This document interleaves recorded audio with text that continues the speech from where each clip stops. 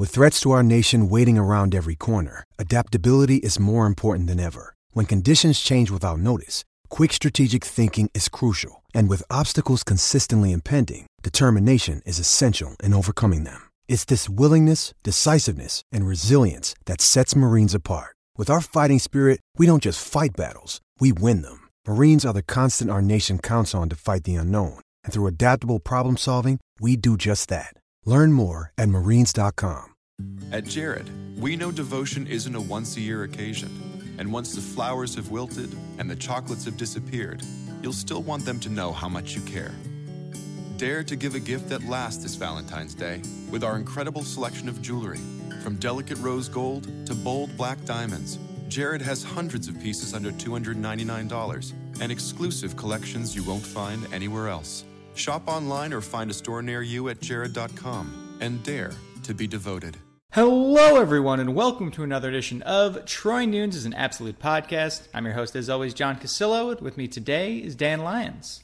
Hello, everyone. Happy last podcast before the Syracuse preview week. Yeah, get yourselves prepped because it's going to be likely an hour and 20 of talking every aspect of Syracuse, from most of the players on the roster. We'll probably take some unexpected twists and turns. Who knows where else? I'm excited. It's also the clearest sign yet that the season is almost upon us. Yes. Hopefully it'll publish and you can hear this week and we won't have to figure something stupid out. Last week worked, so I'm gonna have faith. Last week did work. So moving on and moving up, I guess. Agreed.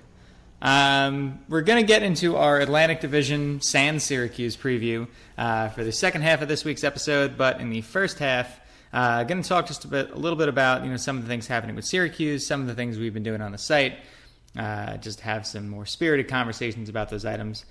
First and foremost, a little bit of a foray into our second favorite topic on the show, beer, and how ACC football programs rank with regard to what's available locally. As always, one fan base is pissed off. Last year it was BC. The year before it was Georgia Tech. This year it is Virginia. Virginia is the most annoyed with me of all the fan bases. I ranked them 9th out of 14. Dan, yes, I haven't been to Charlottesville, but no, I don't necessarily think that, given who's listed in front of them, that there's really much of a leg to stand on. Yeah, it's that, and also, this is a pretty good conference in terms of, especially when you expanded the strictness of, or I guess lessened the strictness of the locations. There are a lot of really good beer areas in the conference, so, being 9th is not, Syracuse is really, really good beer, and finishing 10th is, not that big a deal, because, the top 12 all have really, really good scenes, based compared to, probably a lot of the other most of the SEC for sure. Yeah, the SEC, I feel like there are a couple notable places here and there, and obviously Pac-12, you have all the California spots, and Big Ten, Midwest has some decent stuff, but the ACC really covers a lot of ground. So no real I don't know. I wouldn't get too upset about being anywhere on this list, to be honest. No, absolutely not. And to me, I think there was a clear top 7 or 8, and then there was everybody else. I've definitely seen more complaints. All time, I've seen more complaints about non-Syracuse placements than I've ever seen about Syracuse's ranking on a list.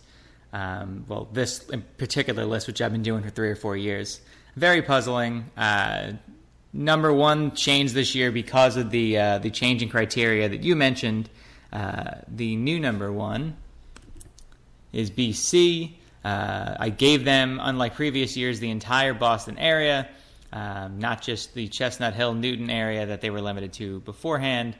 So that gave them access to Trillium, Lamplighter, Night Shift, numerous other breweries. You could go far past the top 3 that I listed there. NC State was 2, Georgia Tech 3, Duke was 4, and rounding out the top 5 was Louisville, largely on the strength of Against the Grain as the top brewery for them, and I'd say one of the best breweries in the conference. Dan, just kind of sampling the list here. Do you feel like there's one city in particular that you really want to get more familiar with in terms of their local beer scene?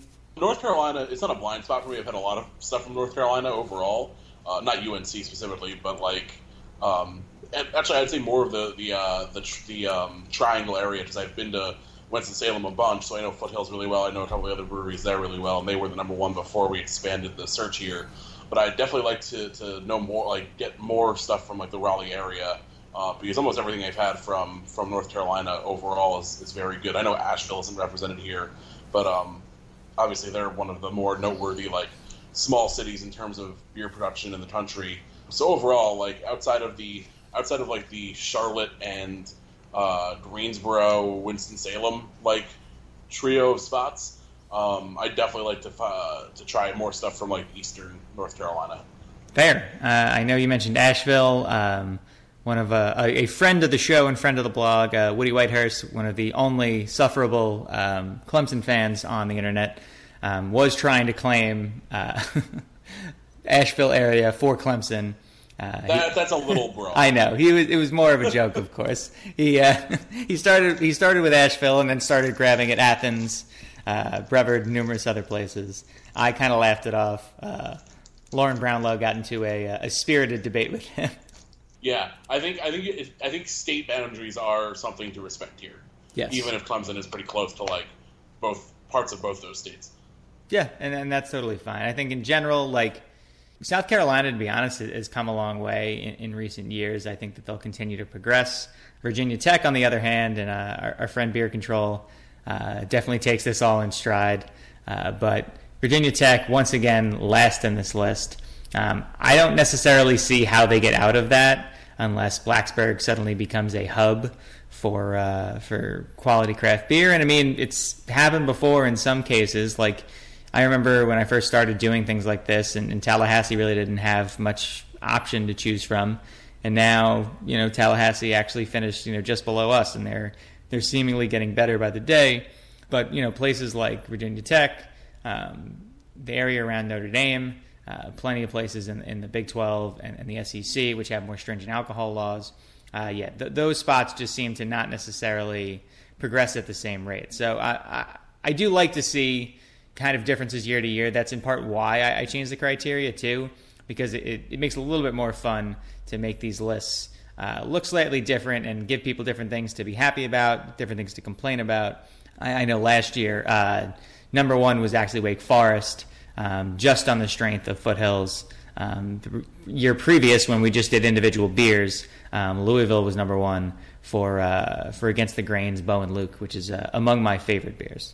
Yeah, I'm the Tallahassee and Blacksburg. I think there's always a shot because they're college towns, so stuff pops up around them because of that. So there isn't it's not inconceivable that some really awesome microbrewery pops up in Blacksburg in the next couple of years and makes some really cool stuff. It just might take a while for the word to get out to where we're hearing about it or where we obviously have a chance to try it. So yeah, it's not out of the realm. It's just it's they're both works in progress. And Clemson too. I mean, it's just a small college town, so it could happen, but they don't get the chance to claim something that's in a larger town that also happens to be where a college is. Even something like Winston-Salem, where Wake Forest is obviously a major part of that town, but it's still a pretty big town outside of Wake Forest being there, so there's just more going on. Clemson doesn't really have that. Va Tech doesn't really have that. Tallahassee obviously is a bigger town, but which is probably the most surprising one in terms of there not being this really solid beer scene. But it's also Florida State, and I imagine they drink a lot of macro brews. Well, I think in general, Florida just seems like they were pretty behind. I mean, other than Cigar City, and then more recently Funky Buddha, you weren't necessarily talking about breweries in Florida getting any sort of real national hype or national press. That's changed of late with places like J. Wakefield that I mentioned, Wynwood and others. I think Florida's just a little bit behind, but I don't think they're as far behind as much of the true South that they share that part of the country with. So I do think that they'll keep progressing, to be honest. And I think it really just, you were saying these places pop up pretty quickly. It honestly just takes one beer enthusiast graduate decide to put their talents to work and open up a local spot and start making great beers. And that's how scenes grow. And in one spot, turns into 2, 2 turns into 4, and suddenly you have a pretty, bustling beer scene. I mean, the whole Research Triangle area wasn't always, one of the darlings and kind of like smaller market gems of the beer scene in America. And in the last 5 to 7 years, it's really been able to develop quite well. Yeah, for sure. And hopefully we see more stuff pop up at a lot of these places that we can then go visit. I would agree. Moving on from beer until we swing back around to it for halftime. I want to chat a couple other things going on right now. In particular, numbers that showed that, maybe Eric Dungey should run a little bit less. I know this is kind of a running joke for Syracuse fans at this point, that he will run less. We've said it every single year, and every single year it doesn't happen. He actually runs more. But if you look at Bill C's numbers over at Football Study Hall last week, they did look at running backs and running quarterbacks who are both efficient and explosive.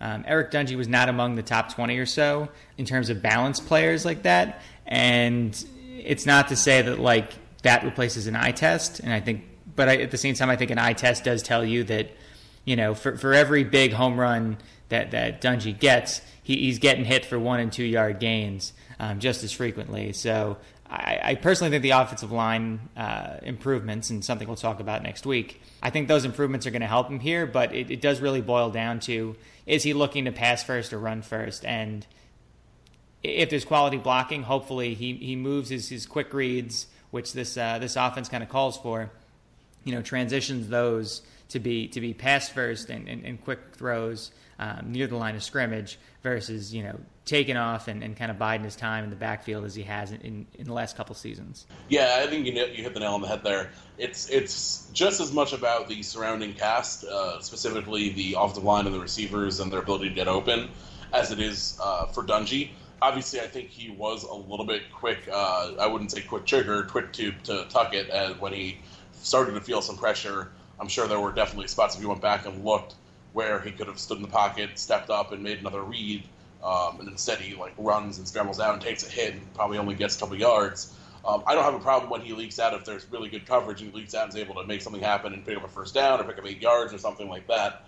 But hopefully we get to a point with the surrounding cast where he can afford to make the extra read, take an extra step up in the pocket, identify some other things in the field that he didn't have time to do the year before, and that only really takes an extra half second of time. And hopefully with the offensive line improvements or what we hope are improvements, that'll be he'll be able to do that and still keep the danger that comes from his running ability, which is a factor for the defense to consider. So we don't want to completely strip him of his game or completely strip him of what makes him a unique quarterback in this league, but you don't want him taking off and taking unnecessary hits and even just those 1 or 2 yard gains where, I'd rather see him just throw the ball away unless it's third down. Or even if it's just a hopeless situation, just, throw it away and live to see another down versus, taking what could be, might not even look like a big hit, but we know those things add up, especially for someone who has a history of concussions. So we'll see. Hopefully, all these things allow him to be more effective in that regard.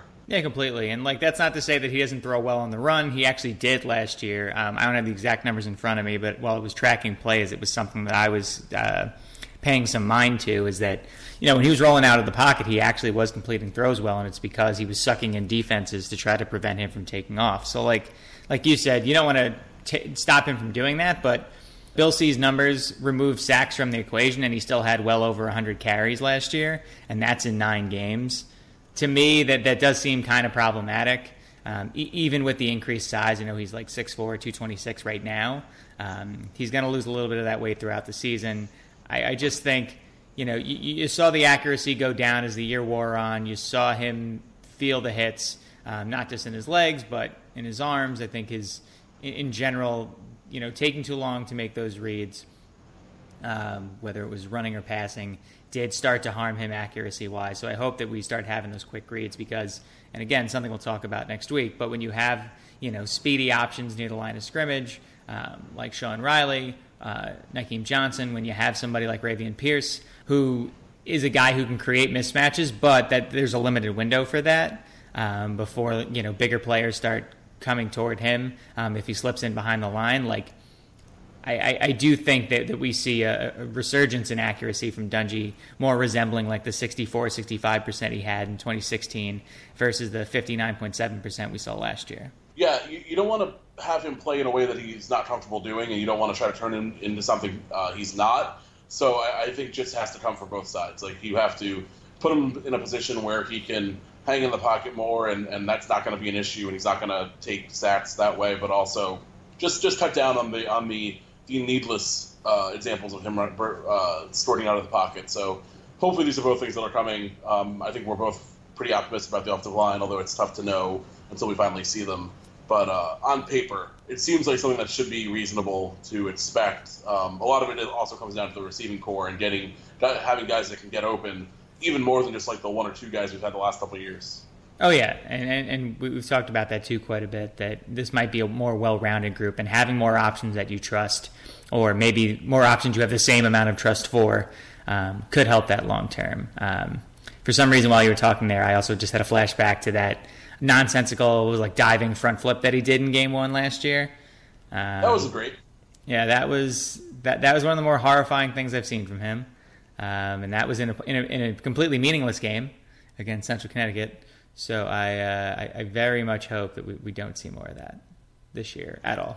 Yeah, especially in a game like that. Hopefully we are well into DeVito time before Dungey decides to start like doing, acrobatics for no reason when we're up multiple touchdowns. Very much agree. Another side note from the last few days or week of coverage over on the blog, Coug Center, the SB Nation's Washington State blog, has been doing their annual Never Kick graphic, kind of tracking how much teams go for it on fourth down, how much they avoid punting, how much they avoid kicking. You see a very entertaining graph for Syracuse, from the height of the Schaefer era, really just punting all the time, and then swinging all the way up to now where we're one of the top 10 teams in the country in terms of going for it. I mentioned in the comments, and you might remember from last year, where I was kind of tracking like just how often, like what was like the plus minus kind of that conversation. So looking at a drive and seeing if you went for it, seeing what happened for you, the team, but then also seeing what happened on the next drive, whether you made or missed, and especially if you missed, because then did that turnover on downs actually result in the other team putting up points? And I feel like, if I recall correctly, like SU was something like plus 59 points or something like that. They really only had, I think, one game where going for it actually resulted in points for the other team, which to me, I mean, not having anybody else's numbers in front of me and not having the exact figures for SU clouds that conclusion a little bit. But I feel like if you run our tempo, and maybe this is the case for everybody else too, like seeing that sort of swing in points gives you every reason that as long as you're probably within your own 45, it's worth at least giving it a shot, as long as you have some reasonable yards to go. Yeah, I think Dino's done a really nice job of it, and it's very jarring to look at the numbers compared to the Schaefer years especially, but I appreciate it. And it's also helped the fact that we have a very good punter, so it's not like he has to he has to worry about a punt going wrong, because 95% of the time the punt will be fine. So he really has like a very good base from which to make that decision, and I think he's done a really good job with it so far. Yeah, and I mean, you and I were saying this during the Schaefer era too. Like, I'd rather you went for it on fourth 7 times and only converted 2 of them than punted things away in fourth and short situations as often as we did there. Just kind of give up on drives, especially when points are at a premium. Like for Babers, theoretically, points shouldn't really be at a premium. They are in some cases, if only because of the quality of the defenses in the ACC, the fact that we haven't been overly efficient. But at the same time, yeah, like I'd much rather maximize our opportunities and try to do everything we can to get points. And if the defense is holding up as it was for much of last year, save the last 3 or 4 games, like I'm fine putting it on the defense to make a stop in spurts and not pulling what happened during the Schaefer era, which was always put it on the defense to make a stop and never trust your offense to put points on the board, which is the only way you're going to win games. Yeah, no, I agree. I think the most important thing is just to do it within the flow of the game. You know how your offense is playing. You know how the matchups are. You know how your defense is playing. So, it's easier just to say, plug in the New York Times fourth down bot and say, every single time it says to go for it, you should go for it. I tend to being more inclined with a lot of those decisions. But overall, like you have to have a feel for how things are going and just like make those decisions based on what you like on the field versus just like being crazy about it or not going for it. But it felt like so often, Schaefer just didn't feel like. I mean, he says it was confidence in the defense, but so often it was just so little confidence in the offense, even in situations in which they had the major advantage in terms of down and distance or personnel, or even just like a drive had gone pretty well. General momentum. Yeah, just like, and I know there's like debates over whether momentum exists or whatnot, but like, I feel like you just have to know sometimes like what it is very feel based, and we know that's a big part of how Babe Ruth coaches. He doesn't look at his playbook during games, and he just kind of rolls out there with and has a decent like idea of what he wants to see on a play-to-play basis. I do wonder if that number is going to flatten out a bit this year if the defense improves as we hope. I think a lot of it was he was playing to the strengths of the team, which last year was definitively the offense, especially late in the year, even when things started to, the team started to get banged up, but the defense, really struggled down the stretch. So I hopefully, I don't know if I hope that the number goes down, but I do wonder, what what Baber's numbers look like with a better defense. Looking at Bowling Green, he was at he went for it on fourth down 17.16% of the time. His first year in 2014, which was number 75 in the country, they really had fourth downs. They had 134, which ranked really low. They kicked field goals a lot, so I think a lot of drives stalled out in relatively decent field position. And then all in 2015, his last year there, they jumped all the way up to 30.3%, which they was ranked pretty close to the top of the country. What were we in last year? Last year we were very high. We were top 8, I think, right? Yeah. Yeah, so I think this year he was like 11. So yeah, it seemed kind of similar to what we've seen the 2 years. Obviously, Bowling Green was lower his first year there. They were also they were a better team that year than Syracuse was, at least relative to the competition. But a similar jump from year to year. So it could also be like him getting comfortable with his roster type deal. So maybe we'll actually see him. I don't know how much higher we're going to get than what we did last year, based on being ranked that high in the country. But maybe that could be just more normal than what we've seen previously. Yeah, I mean, honestly, remember too, this is without a real short yardage option as well. So I'll definitely take it, and again, I hope it does improve, because I think that this team staying that aggressive can only be seen as a good thing. And the more points that we put on the board, no matter how much this defense manages to improve this year, again, can only be a positive for us, because I think we really need to get toward, that closer to that 30 points. I'd say 30 points per game is a reasonable bar this year, just because we've kind of fallen short of that, especially late in seasons these past couple of years. So hoping for more points, and more points means likely more fourth down conversions too. That'd be nice. All right, I know it's a little early, but why don't we move on to some halftime, and then we can jump into the Atlantic. Let's do it. Forgot to put my on tap on the right page. But I had a pretty good weekend. I spent some of it upstate. I spent some of it in Vermont. So both obviously pretty good places for beer. So at first I was up in the Albany area. I visited my friend at Wolf Hollow, where I bring up their beer a lot. They had a cask. They conditioned their amber with some tiramisu flavor. Interesting. Made for a really delicious, taste. Pretty interesting, because it was, it definitely still drank like their amber, which is nice and crisp and pretty balanced. The tiramisu wasn't crazy overpowering. Definitely had some coffee notes, but not super dark like a lot of coffee beers. It was also sort of colder than your normal cask, which I appreciated. I don't always love how cask beer drinks. I don't order it as much because of that. That's a very American thing of me. I'm sure I would get raked over coals in England for that. Probably. So that was delicious. I also had their night lager, which was very good. And then up in Burlington, outside Burlington, I had a Rarefied Air from Fiddlehead Brewing, which was delicious. I had a Tribute from 14th Star. A couple different things from 14th Star. Also their Valor Ale. I think they're run by a number of veterans, so their beers are all named for various veteran-specific words and phrases, and I think they donate to various funds. But their beers were all very good. The Valor, I think, was probably my favorite. That was their red ale. What else did I have up there? I had a You Can't Get There From Here, the Black Raspberry and Currants edition by Burlington Beer Company, which was delicious. That was a sour, but they do a lot of different flavors of that. So that was really good. I had a Athenaeum from Hermit Thrush, which was, I think, brewed for the bar up there, the Archives, which is similar to like a barcade.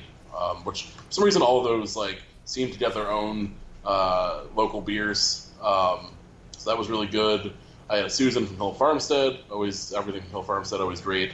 I went to Foam Brewers for a bit. I only had one beer there. We were just stopping in. I know that's supposed to be like the new trendy spot in Burlington. I had their Disco Lemonade, which was really interesting.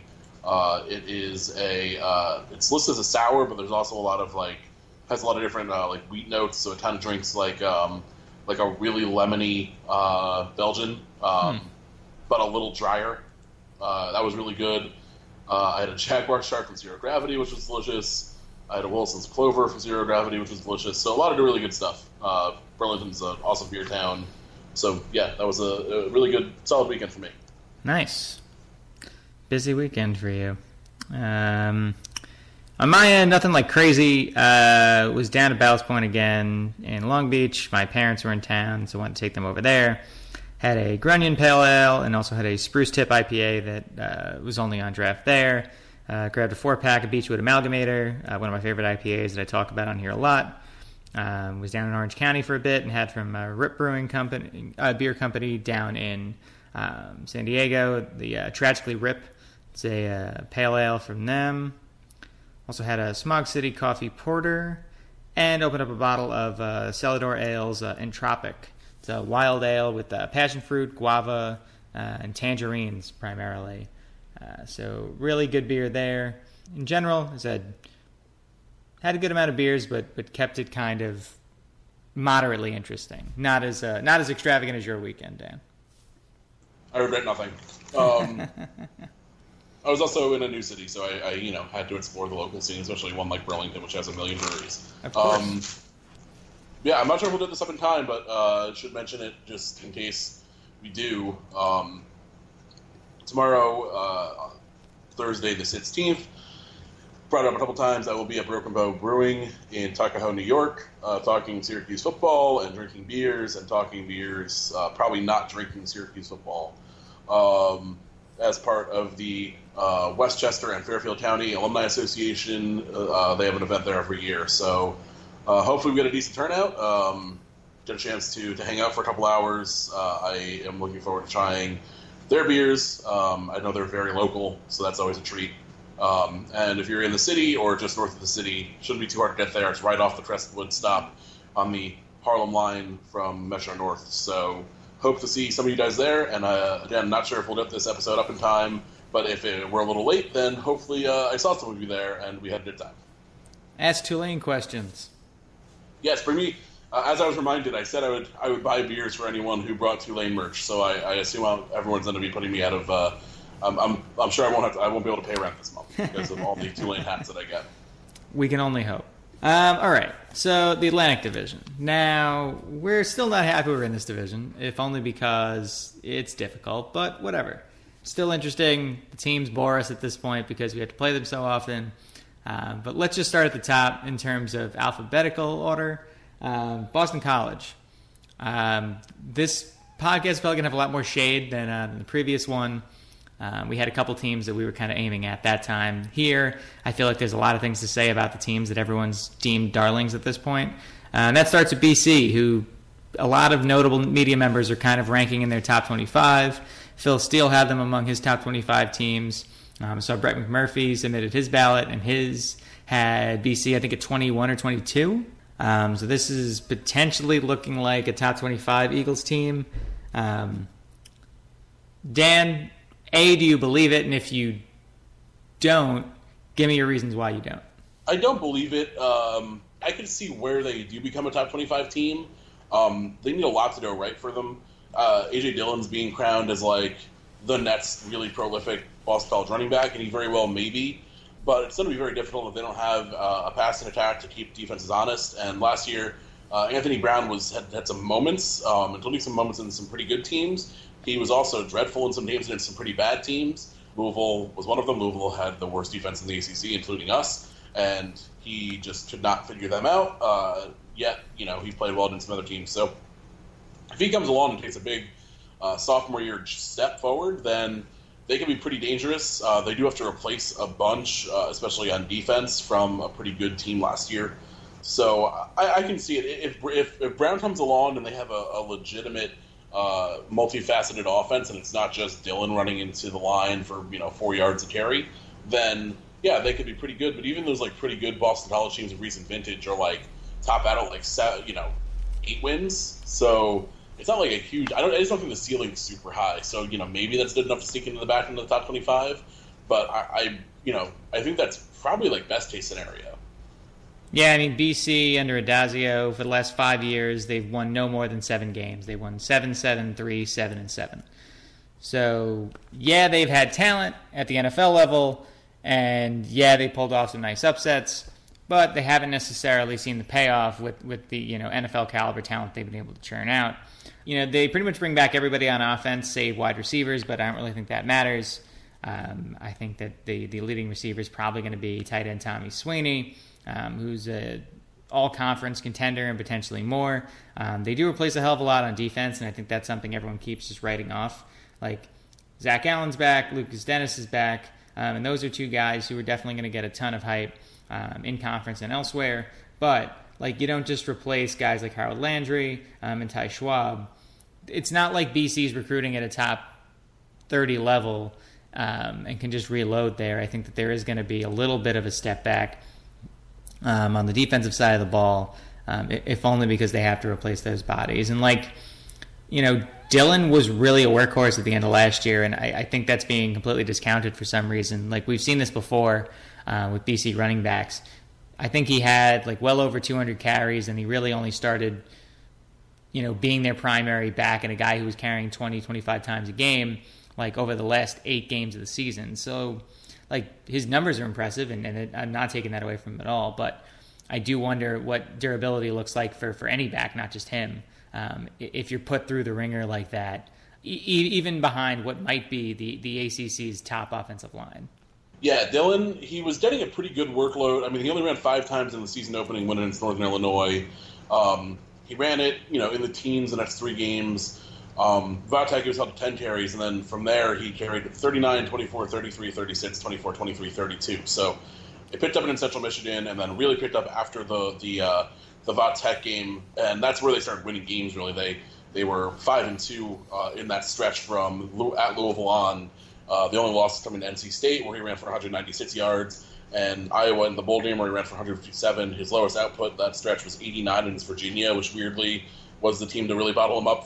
Tech smacked them last year, Virginia smacked them last year in a pretty bizarre 41-10 game, given the fact that I think Virginia was already definitely on their downswing, right? By that point last season? I believe so, yeah. It was October 21st. Let me find their schedule from last year. That one, Virginia won. Yeah, that's what I said. Oh, yeah. Or that's what sorry, not Virginia won. BC won. Yeah, BC won despite the fact that... I'm an idiot. All good. Yes, you should probably just cut that. BC won despite the fact that Virginia all right. Boston College won despite the fact that Virginia bottled up A.J. Dillon for only 89 yards on 24 carries, no touchdowns, a week after he scored 4 times in Louisville. Yeah, I was just looking at W's and L's backwards for a second there. Not great. Yeah, so of all teams, you wouldn't expect Virginia to be the one to do that, but obviously it didn't really matter based on the score. Yeah, so if he gets those kind of carry numbers, obviously Andre Williams is the guy that everyone's thinking of. We saw Andre Williams go down in our game against him in 2014 or 2013 rather. Scott Shaver's first year as head coach, and we went, had to win that game to go to the Texas Bowl. Andre Williams went down pretty early in the game, I believe, and not that meant that Syracuse was going to lose. They were handling him really well that game.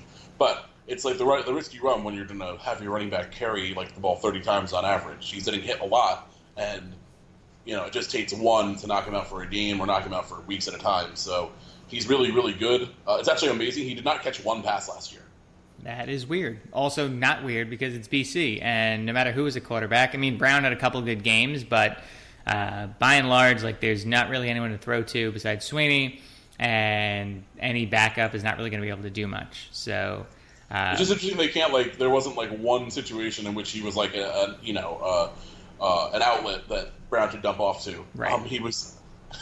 I haven't seen how their passing game was developed. I don't think it was very much, considering Brown, even when he really took over, threw for 200 yards twice, which is still like more than I think Brown had more 200-yard games than they had in like the 3 previous seasons or something like that. I feel like I ran the numbers on it, and it was like embarrassing. He averaged 5.3 yards an attempt, which is pretty pedestrian. Only 9 interceptions through like 9 games. It's not great. He had a positive touchdown interception rate, which is decent for what you'd say. He only got sacked 7 times, which is good. So they prevented like big losses. He also really only started using his legs about midway through his when he was really the main starter here. In that Vatech game in week 6, I believe, their 6th game, he ran 50 yards, and after that he was more of a threat on the ground. But overall, that hasn't been as much of the a factor as you'd imagine, because he's a pretty mobile quarterback. So yeah, there were some things to like here. The 275-yard games against UVA is basically why they can afford to have Dillon kind of shut down in that one. He threw for 3 touchdowns, completed almost 80% of his passes, so that's great. If he has more of those, and this offense might really hum. It's the fact that he was pretty pedestrian otherwise. Probably below pedestrian, to be honest. So if they're getting more of the 130 no touchdown, 1 interception, sub 50% completion games, it's going to be a struggle. Now that was Clemson, so not every defense is going to look like Clemson, but Clemson wasn't the only defense that did that to him last year. Louisville also did. So yeah, it really depends on what kind of step forward Brown takes, and if he can find some consistency. If he does, then I think you see some upside. Take a look at their schedule to see like what they could possibly do here. Yeah, I mean, I'm looking at the schedule now. I've got sure wins against UMass and Holy Cross. I got a win against Temple. I think they beat us. And the rest of it's kind of weird because, like, winnable games against Wake and Purdue are both on the road. NC State, same deal. The road slates is very unforgiving. At Wake is I think those teams are pretty close. Purdue, same thing. I think Purdue, those are both pretty close teams. NC State, right in the mix there. And then Vatech and Florida State at the end of the season, they'll be pretty definitive underdogs. I mean, that's a hellish stretch from October 13th through November 17th. You got Louisville, Miami, at Vatech, Clemson, and at Florida State. Your entire bowl hopes could just be dashed if you go 1-4 in that stretch. Yeah, I think the Wake Purdue games are they're over the course of 9 days. It looks like I assume one of those is a Friday. Yeah. Yeah, so I think getting one of those is pretty huge for the bowl hopes because there's no guarantee that Louisville we'll talk about obviously in a bit. It's hard to know what they'll be without Lamar Jackson, but they have a lot of talent. They have more talent than BC on the roster overall, so you can't just assume a win there. Obviously, Miami should be very good. Clemson is going to probably run the table. Winning at Vatech is very difficult no matter what. Same winning at Florida State, especially once they're probably playing some of their best football at the end of the season. BC could be pretty good and only finish 6-6 or 7-5 based on the schedule, just because the road home splits are not friendly at all. Yeah, and that's the weird thing. Like, nobody's really looking at that schedule when they're projecting top 25 and nonsense like that. Like, you know what? BC is going to be a good team this year. That good team still might struggle to win more than 6 games, and that's fine. And what I have a problem with is people just blindly buying in as top 25 team. Like, good luck finding more than 7 wins on that schedule. If it happens, hey, I was wrong. Not the first time. But I want to move a little bit more swiftly on the other teams, and that was an extended BC chat because we had some shade to throw. Next up is a team we beat last year, Clemson. What's up, Tigers? You're probably going to go undefeated this year. Yeah, you're trash, but you're probably going to go undefeated. Really terrible. What a terrible team. I'm sure everyone's heard by now. Clemson returns their entire defensive line. They're all on the All-ACC team. Like, all of them. The entirety of the All-ACC team is them. Two of their top 3 linebackers are back. And they're having the same quote-unquote problems as Alabama now, where the kids who come in the following year have so much garbage time logged that it's like they started for the previous season. So that's encouraging for us. In general, I think the defense is going to look really, really good, potentially the best in the country. They turn over talent at both kicker and punter. They do replace a bunch on the offensive line, an offensive line, though, that people were kind of iffy about here and there last year. I think their run game is really going to control things if Kelly Bryant's under center. Bryant, I think, could make plays, especially with his legs, but was also more of a game manager and someone just kind of stay out of the way while the defense dominated. But I think between him, they have Travis Etienne, they have Tevian Feaster, they have a bunch of run backs back there. Obviously, Hunter Renfro's still there somehow. At the wide receiver spot. So I think there's enough talent on the offensive end to keep them scoring points, but I think this defense is definitely gonna win the day for them. I think the main storyline for Clemson, and it's probably not going to bubble up until they get to the heart of their schedule, is going to be what goes on at the quarterback position. It's very difficult to replace a guy like Kelly Bryant, who took them to the playoff last year. It's very eerie how similar this is to what Alabama is dealing with, like you alluded to, given the fact that those teams have some, pretty deep playoff history at this point. I think the Alabama one's probably sorting itself out a bit quicker. It sounds like Tagovailoa is pretty far ahead. Right. Bryant is, by all accounts, playing well. Trevor Lawrence might just be a special player sitting behind him as a true freshman, and he is. I think he's going to take over as a starter at some point during the season, and that's not an easy thing to do. You don't want to lose your team, and that a lot of that's just based on who really who's the commanding presence in the locker room. And Brian obviously has a big leg up there, but Lawrence, by all accounts, is just such a special talent. And we saw Clemson last year when they finally got to play a superior defense like Alabama. They just didn't quite have it. Or Syracuse. Or Syracuse, yes. They just couldn't overcome the Syracuse Orange defense. Without Kelly Bryant, even. Trevor Lawrence, I think, just adds another element, like Tagovailoa does for Alabama. So I don't expect it to be a dramatic college football playoff halftime switch. I do think he will start to eat into those situations earlier than Alabama let happen last year, because Alabama had a couple closer games. I think Clemson should roll through a lot of these games, so they'll get Lawrence a lot of reps, whether or not, and they could probably hide it a little more. But overall, I think once they're in the playoffs, I expect them to be in again. I think Lawrence will be the guy. And if he is as good as advertised, and as good as he looked in the spring, and as good as he's reportedly looked during camp, that is very, very scary. Oh, I completely agree.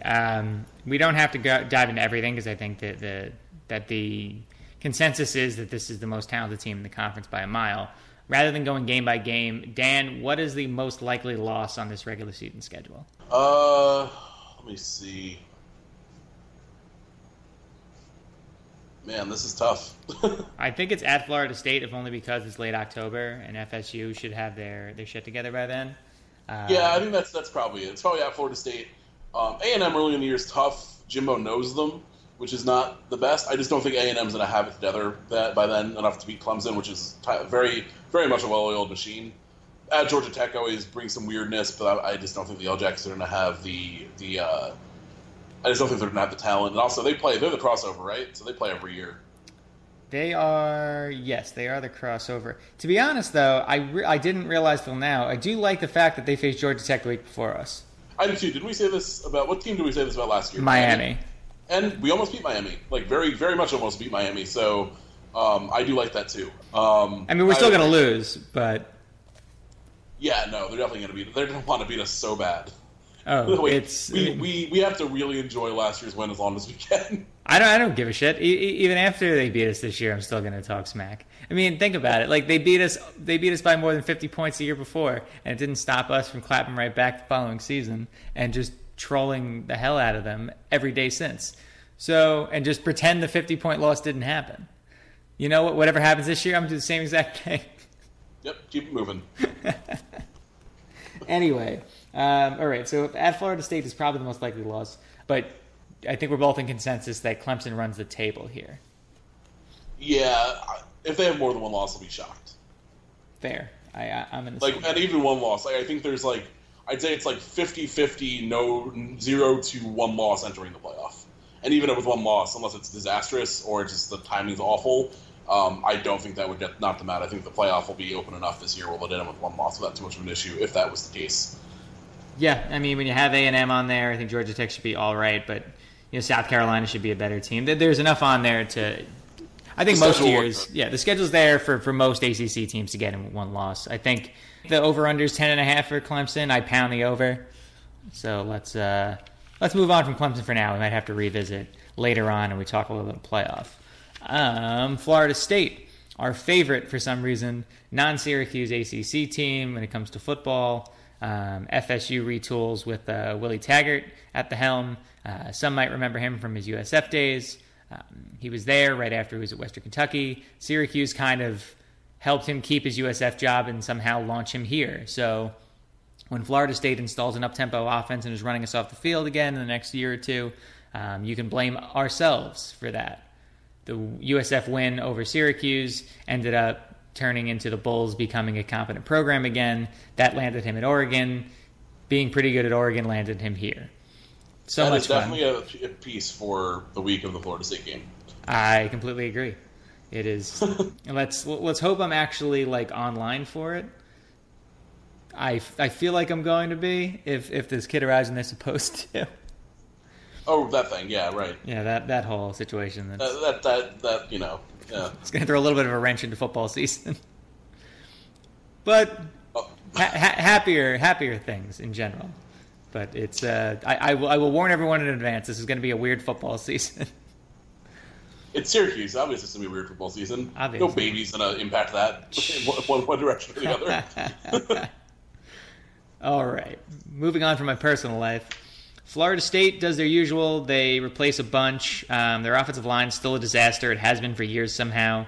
They replace most of the defense, though I think Brian Burns is one of the better defenders in the conference.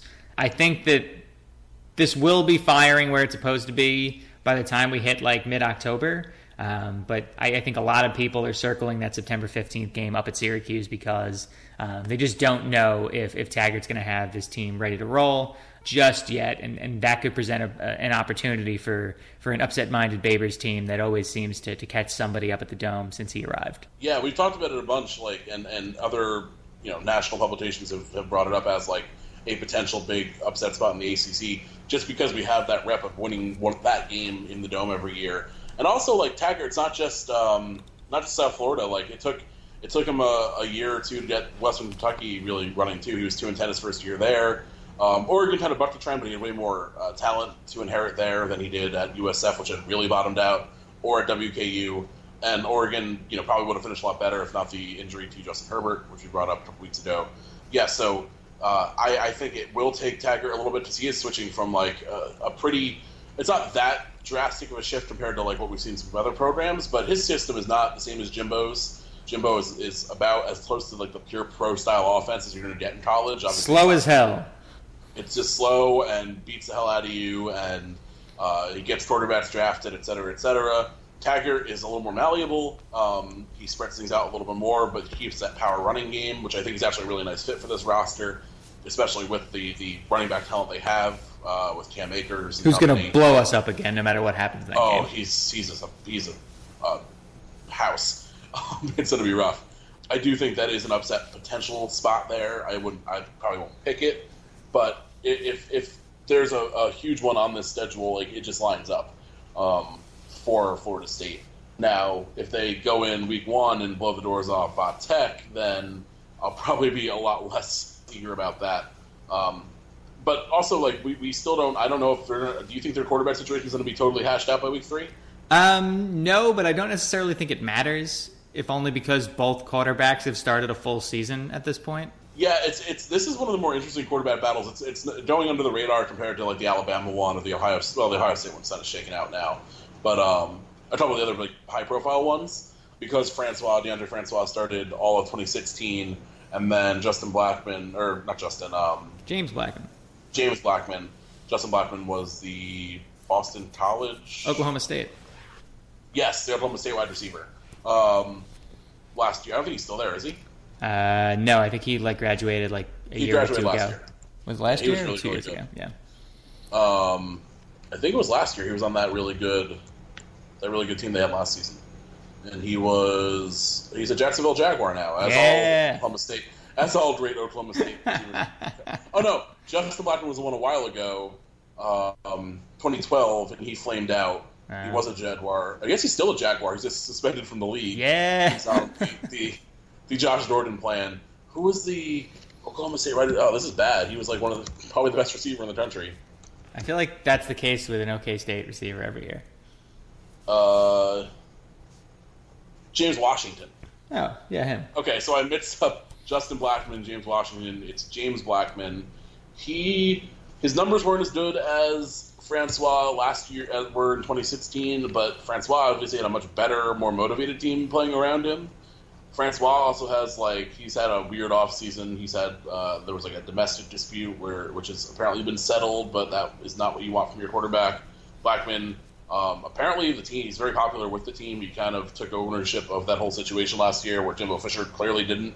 So they're both experienced. They both have a full year under their belts. They both have good moments. Francois is probably a little more. I'd say he's probably a little more gifted, but Blackmon might have earned it more, if that makes sense. Yeah. I think that's a fair characterization. It's very, very up in the air. But either one's good enough to beat us, so we'll see. We'll see where we're at at week 3. It's still, I could see this one playing into the season because it does seem like about as close as you're going to get for a quarterback battle. I would agree. I think we could even see. I think Taggart's smart enough not to do the 2 quarterback system thing, but it might get some play against Samford just to see what happens, especially as he wants to make sure it's settled, I would assume, by the time we get to the Syracuse game. But speaking of the Syracuse game, I'm looking at the schedule here. I'm seeing wins against Samford, wins against Northern Illinois, at Louisville. I'll give them Wake at home and Florida.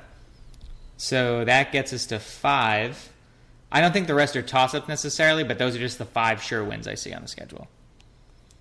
Yeah, I think Florida State will be favored in most of these. Va Tech, we talked about them last week, they should be pretty good again. I think there are some weird question marks they don't usually have, so that's a really telling game for both those teams in week 1.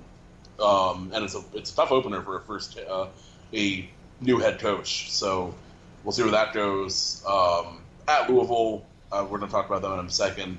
That's it's tough to know what to make of the Cardinals this year, and on the road it's never super easy.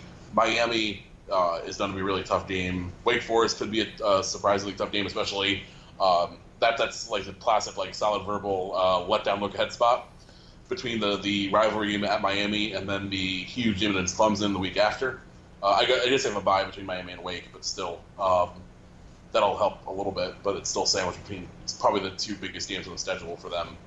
And then at Notre Dame's not easy either. Notre Dame also has some question marks, but are very talented. So, yeah, this could be I could see them winning anywhere from 7 to 9 or 10 if they click early.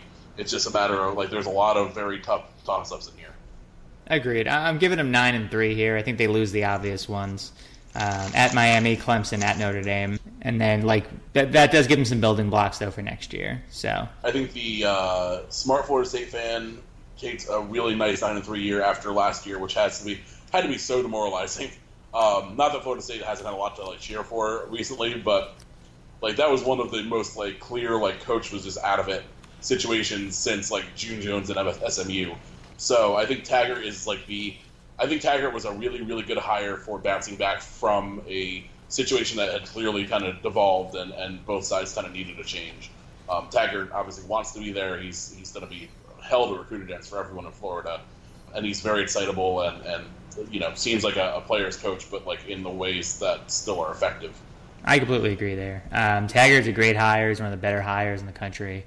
I just want to see how quickly he gets up off the ground here. And I think it'll be quick enough. Moving on to Louisville Lamar Jackson's gone. That's the biggest takeaway here. They have all their other skill position players for the most part, though. They probably can't run the ball. Most of the line's back, and they replace almost the entire defense and also bring in Brian Van Gorder, which, whatever, man, do your thing. So, I don't really see Louisville winning more than...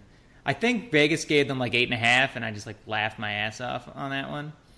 I think this team's like 6-6, 7-5, but with some of the pieces together to like keep it close and then get better next year. Yeah, 8.5 is rough. I mean, so to win that bet, you need to only lose 3 games. They have Alabama, they have Florida State, they have an annoying Georgia Tech game. At Clemson. Good night. At Clemson. At us, which is not easy, obviously. NC State, which is, pretty even. Wake Forest, which is pretty even. At BC. Like, they're not going to only lose 3 games. Even Kentucky. And we're on short rest. Yeah. That's actually my upset pick for SU.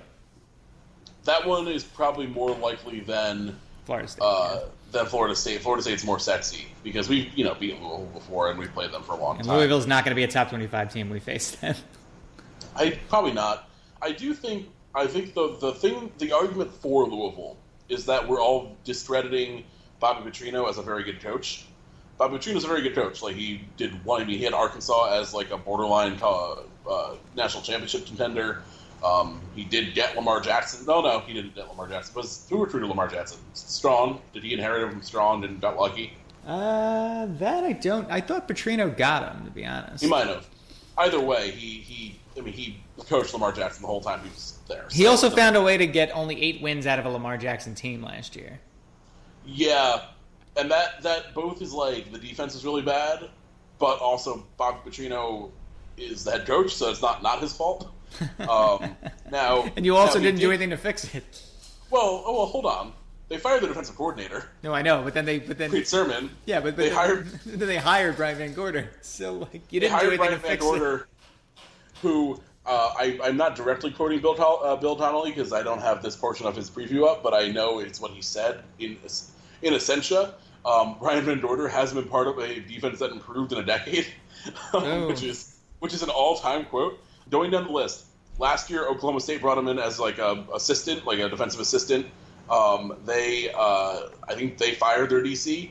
The year before, Georgia brought him in as a defensive assistant after he was fired from Notre Dame and literally run out of South Bend on I think people were chasing him. If Notre Dame fans actually were from South Bend for the most part, they'd be chasing him out of town. Brian Kelly could not have gotten him out of there fast enough in 2016. He was part of that amazing first quarter we had against them at MetLife.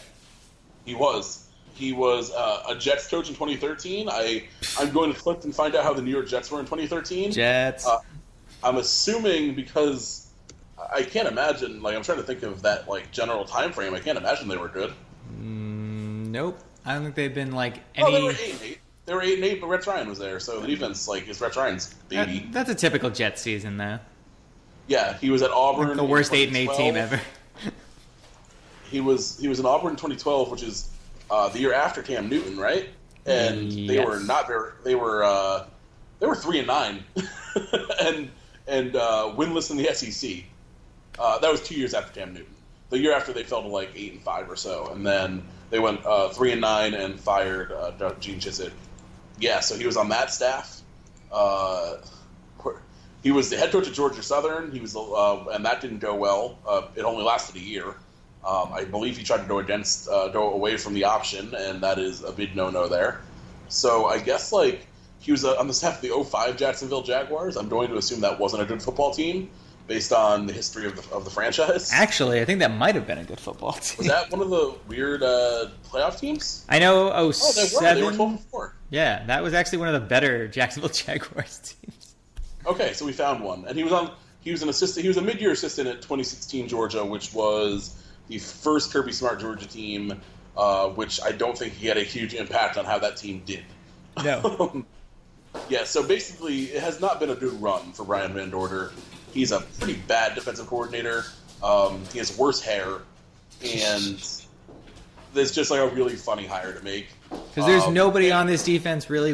There's a couple people on this defense we're talking about, but I'm not going to because Brian Van Gorder is going to ruin them. I took notes. Well, Jair Alexander was basically the only thing that kept their defense afloat last year. He had a ton of interceptions. He was a big-time playmaker at corner. And he is in the NFL. He's plays for my Green Bay Packers, so I look forward to that. When he was off the field, according to Bill C., they were really bad the whole time. When he was off the field, they were like special bad. Well, he was a great cover guy. So yeah, I don't see this going well for them. I'm gonna put that upset pick in pen, to be honest, right now. I will on offense, like though Petrino, I could see them being like a worse version of last year, where they still score a lot of points. They do have a quarterback named Pass, which is cool. Yeah, and he doesn't run much. He's a pocket passer. His name is Pass. Appropriate. We've had this discussion here before. And he's a former 4-star guy, and he was a big recruit. I think they got him over Alabama, if I remember. I remember when he was a recruit. I could be wrong on that, but I don't feel like looking it up. But Juwan Pass might be pretty good, but he hasn't played yet. I mean, he's playing lightly. So that's a question mark. Their offense, like I think, otherwise projects to be pretty good. The defense just might be really abysmal, like worse than last year, which is not great. But Petrino's been a good head coach and is like the weird like model of consistency at Louisville right now. So I don't even know, like, they have a new administration. I don't know if they'd want to overhaul the football program right now based on everything else that's going on there, or if they'd use it as an excuse just to like get their own person in. Yeah, I think he's going to go at some point, and if they finish less than 7-5 this year, it might be their excuse. But yeah, looking at the schedule, I got losses to Alabama, Florida State, at Clemson, at Syracuse. That's 4. And give me at BC, and I think they can probably beat the rest. So even then, that's still 7-5. Yeah, I mean, they're definitely not beating Alabama. That's going to be an ugly week 1 game. I think Florida State, I mean, at worst, Florida State should be able to get enough done on offense to take care of them. I won't go out of my way to pick us in that game, but it could happen. I'm definitely picking Clemson. Those are 3 pretty comfortable losses, I feel like, to get to your 8.5. And then one more, I mean, give me any of they're not going to go undefeated against Georgia Tech, at BC, at Syracuse, Wake Forest, and NC State and Kentucky. Like, they're going to lose at least 1, probably 2 of those. So yeah, I say they're probably looking like a 6-6, 7-5 season, in all likelihood. And that's fine for them. Or it should be. It should be. Now we'll find out if it is. It's really tough to gauge like what the scenario at Louisville football is, and whether it's impacted at all by Louisville basketball. It's probably not fair for it to be, but it's hard to. I mean, we know these things like impact. Like we know how the seasons tend to bleed into each other, and how like overall feel at the university and within the fan base is a thing. Obviously, we are also a 2-sport school, so it will be interesting to see how that plays out. Like, I don't think Petrino, as far as we know, hasn't done anything to deserve getting fired aside from whatever happens this season, but it wouldn't be the craziest thing if a season goes really poorly or even like moderately poorly by Louisville standards if the new administration just wants a clean slate all over the place. Yeah, I buy it. Moving on from Louisville, one team that might be a little overrated, to another team that might be a little overrated, NC State. NC State's been recruiting really well, and I will say that right off the jump. I would say that last year's team was definitely a breakthrough for Dave Dorn. Winning 9 games is no easy feat anywhere. If you're not a blue blood, it's especially not an easy feat at NC State, which doesn't do it very often.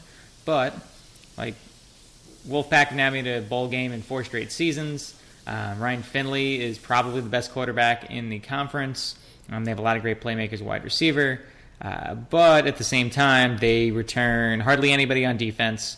And I think people are underrating just how much that front 4 in particular played a part in this group's success. So, to be honest, like, I could say, other people are seeing this too, like, this seems like a half step back year, and only that they win maybe 6 games and don't necessarily, start looking at that 3rd place, 4th place finish this year, but it doesn't mean they can't get right back to it in a year or so.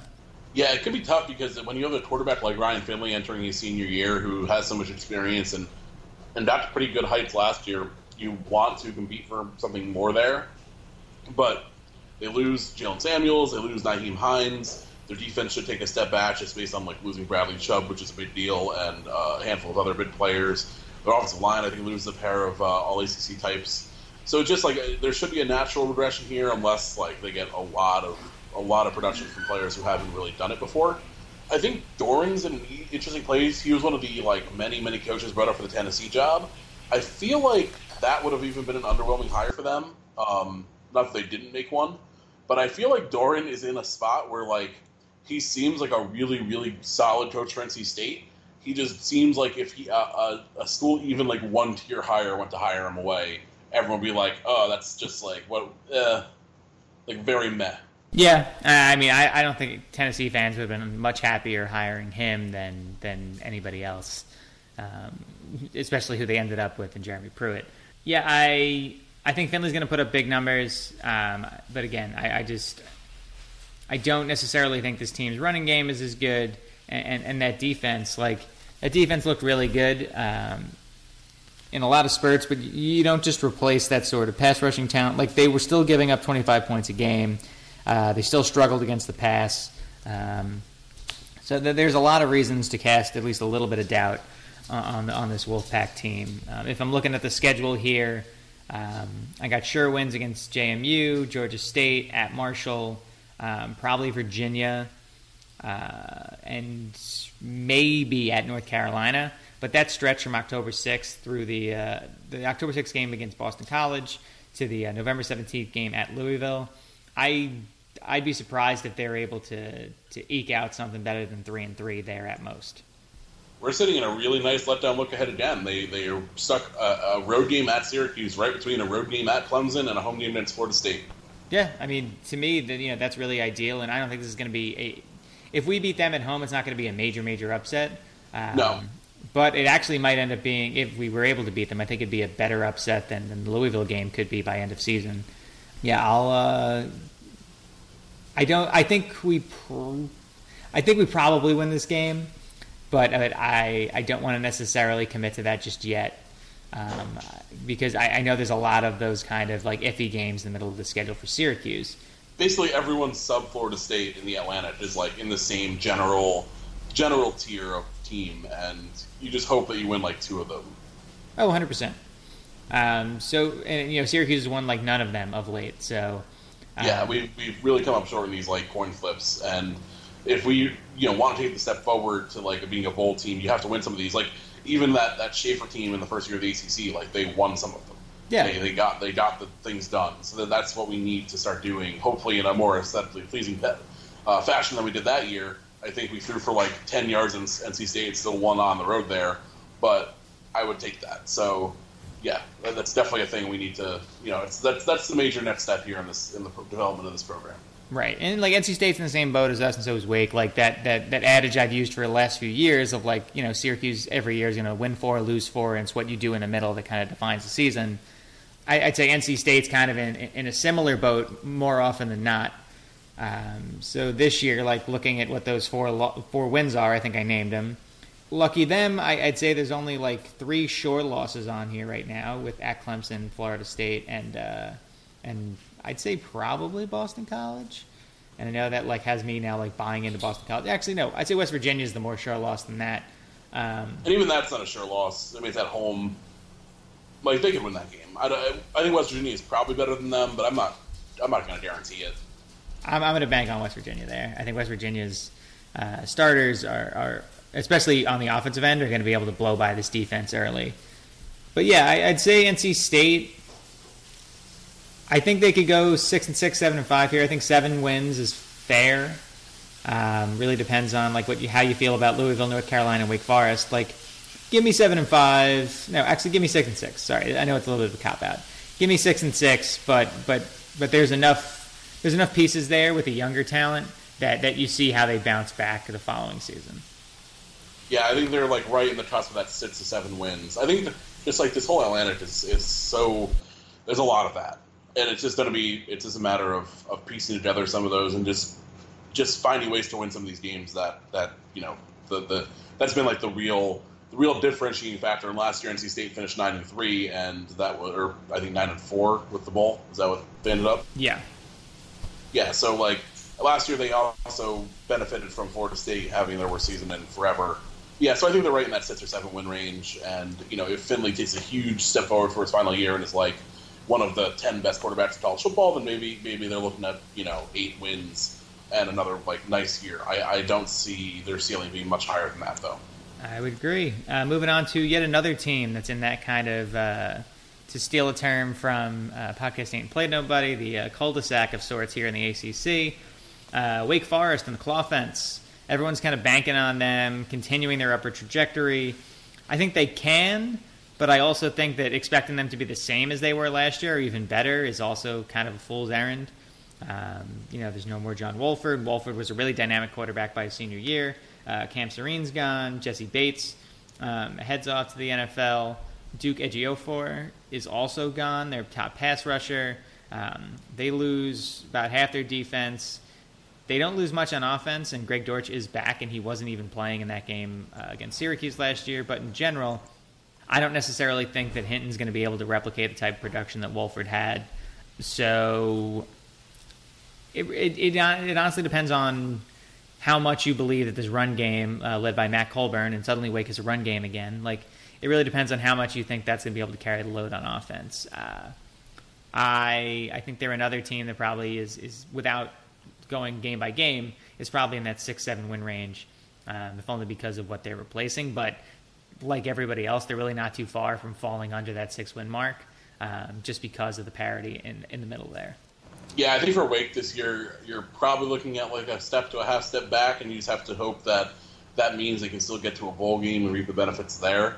They've definitely, I think it's fair to say that Clawson has followed through and gotten them to a new level from where they were. I think the rebuild is basically done, and now this is the sustaining portion.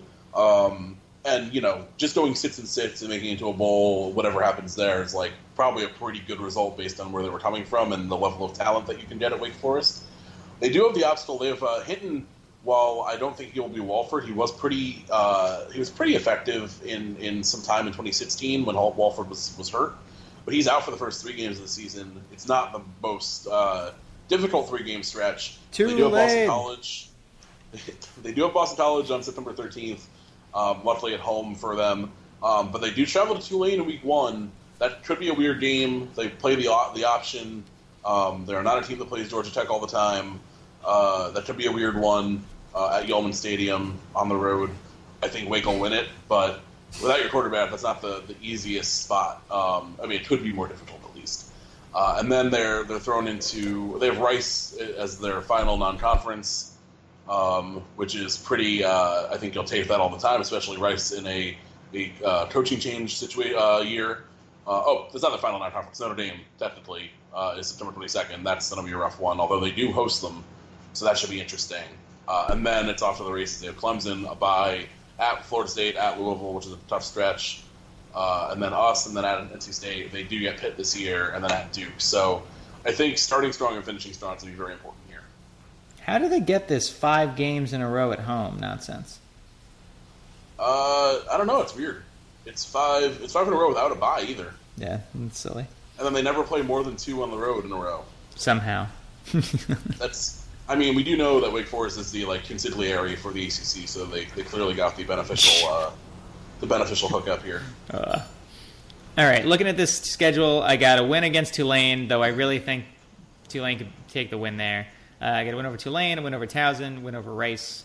Give me the Pitt game. That's 4. And then I think Duke's tough, but Duke's not exactly a great home field. Yeah, but I think Duke is good enough. I think give me 4 definites, and then I'll give them definite losses against Florida State, Clemson, and Notre Dame. And they're going to definitely lose one of Louisville and NC State. They're not going to sweep those 2 on the road. Right. So I think you can probably pencil in one more loss between those 2. And they're probably going to lose one of the BC or Syracuse games too, to be honest. Yeah, it's just I think they're like a 5-7 win. And you hope, if you're Wake, if you get 6 wins, I think you're very happy because that means you withstood losing all the players from the last administration, which I know is not always like a huge concern when the last administration obviously didn't succeed. But we've seen plenty of coaches come in, win right off the bat, and it then fall apart. This is all Clawson now moving forward, and you obviously survive a pretty big quarterback change. Yeah, if I'm Wake, I'm fine with it. I think there's a lot of Wake fans who think that kind of 9 wins is. I've seen Wake fans claiming 9 wins is like something that they want this year, and that's not happening. I think I would go as far to say that I don't think Clawson could get fired this year. I think he has gotten enough goodwill now where he could.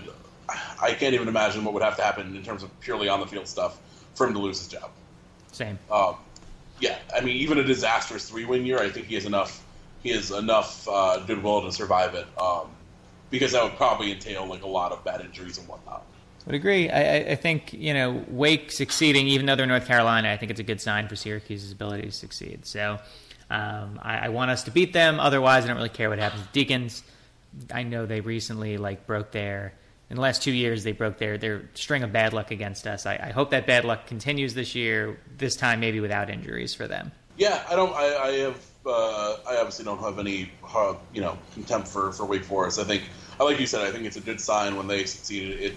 Their situation is not significantly easier than ours. So it's anytime a team that's very much a peer school of Syracuse succeeds, I think it's a fair. It's fair to look on that as a bright spot for the potential for Syracuse. Totally. And they definitely got there. They definitely got there last year. I mean, that bowl win was awesome for them, even though they beat A&M, right? They beat A&M, and I think it was 55-52 was the final? Yeah, and that's a crazy game, and that's a very much a bowl result, and A&M had, I think they had already fired someone at that point. So that's it's a weird situation, but, anytime you're a Wake Forest and you beat, a Texas A&M in a bowl, that's got to feel pretty good. Yeah.